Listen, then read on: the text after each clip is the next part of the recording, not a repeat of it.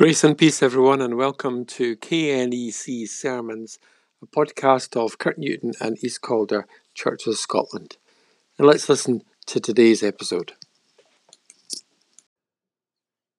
Let us pray together. O God, shine your Spirit into our hearts that we might understand your word. In Jesus' name, Amen. Look up and live. The road to the promised land is full of bumps and potholes. So it seems when you read through the Old Testament book of Numbers and the account of the journey of God's people from Exodus into that promised land ahead. It's a journey full of bumps and potholes, if you like. I say that because the older I get, the more it seems to be true that life itself, the journey towards the promised land, is full of ups and downs. Life is never plain sailing, as you and I both know. There are always setbacks as well as joys. The people of Israel, God's people, were promised a land that would be full of milk and honey, better when they were than where they were at present. A land that they could call their own, and where everyone would be able to sit under their own fig tree or vine tree and enjoy the fruits of their own labour. But there's a journey to make before all of that is in place. The greatest setbacks that we encounter in life are setbacks of our own making often. Things that are the result of human selfishness. Right from the beginning of the scriptures, we find that human nature is plagued with the problems caused by sin. That tiny wee word with I in the centre. And so, in their complaining, God's people come across poisonous snakes. Now, there are questions here which we might never be able to answer, like, why did a loving God attack his people with poisonous snakes, and then demand that they look to that which had bit them in order to be healed?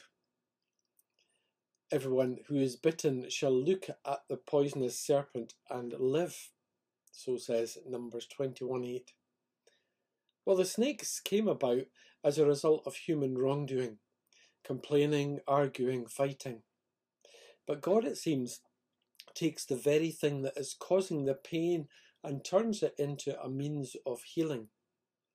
It's as if God is saying to the people, look up at that which is causing all the hurt, look up at it and start living, really living, and trust in this way for healing. As one commentator has said of this passage, rather than God simply removing the problem, instead it's when we look upon our own wrongdoing, the pain and the hurt we cause, we begin to heal. Facing the issue is often the starting point towards renewal and growth in our communities and individually. In some bigger sense, this passage then is a story about dealing with sin, hurt, pain in the world. You can't avoid it. We are called to face it and to grow from there.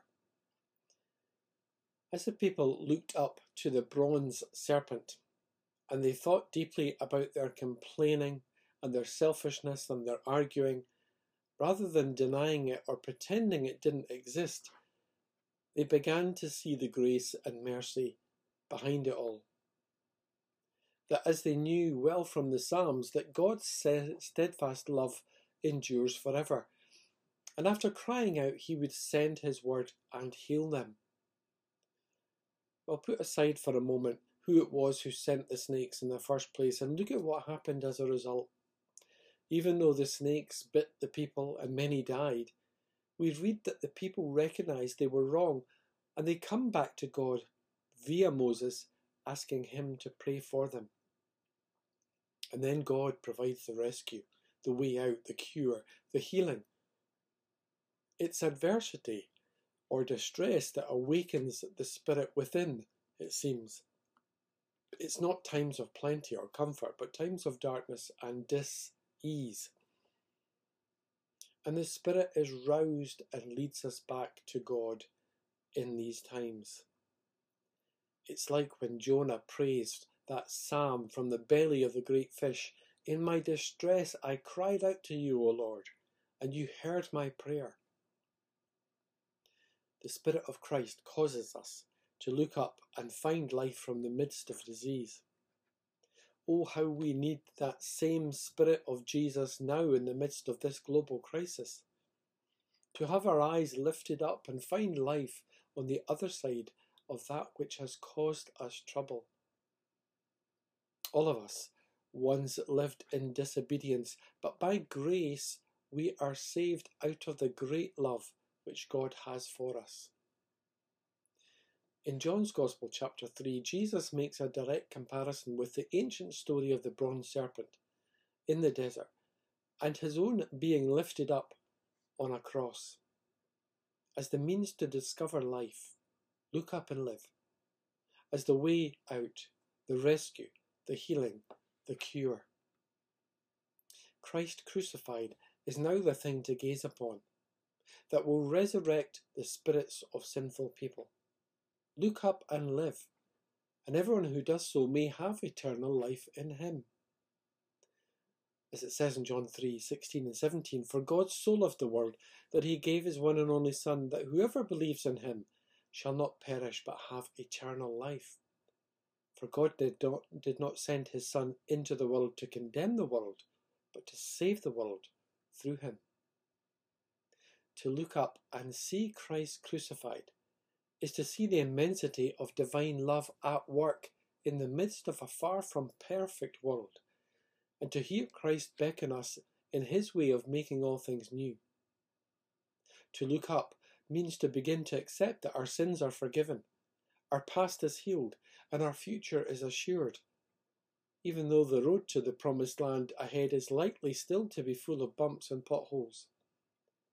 To look up means to keep going, to be honest about our failures, to own up to our shortcomings, yet to know that with the Spirit of Christ we can do things differently, and we can discover a reason for living. We can look up and see, because the light has come into the world, to light up the way ahead and to assure us that the cross is the way to the promised land. I wonder what life you see when you look up. There were two stories that really struck me this week, in the past couple of weeks. You may have seen them on TV or in the news. They were stories of looking up in hope in the midst of trouble. The first was part of a BBC documentary by Orla Gearing about a 9-year-old blind Yemeni boy called Ahmed. And there he is in the midst of this bombed, shelled wreckage of a school where all the kids go in daily, and amidst all the crumbling cement and mortar. And it's a really dangerous place. We would never do it in this country. But in war-torn Yemen, which we are fueling part of that conflict, there's this group of children desperate to learn. And sometimes the teacher doesn't turn up at school. And so Ahmed, blind as he is, becomes the substitute teacher. And so he was interviewed in this little clip. And he talked about his dreams as he looks up, his dreams for the future are to have a school which has a roof and windows. And the second story was very similar. It was an account of a young Afghan woman called Sarah Barakci, who said this: I dream of making the future easier for at least some girls in Afghanistan, and of joining Pixar or Disney as an animation artist one day. But my number one dream for my country is lasting peace. These two children both looked up and saw a better world, inspired by the Spirit of God. Their spirits have been awakened. What might we see when we look up? What sort of world might we dream of? How might we hasten the coming of the promised land in our world and pray for its coming? Let's pray together. Oh God, we thank you that you inspire us. We thank you that you cleanse us and you forgive us. We thank you that you've shown us the way to find life through Christ crucified. Help us to look up and live, and to bring life to those around us. Through Jesus, we pray. Amen.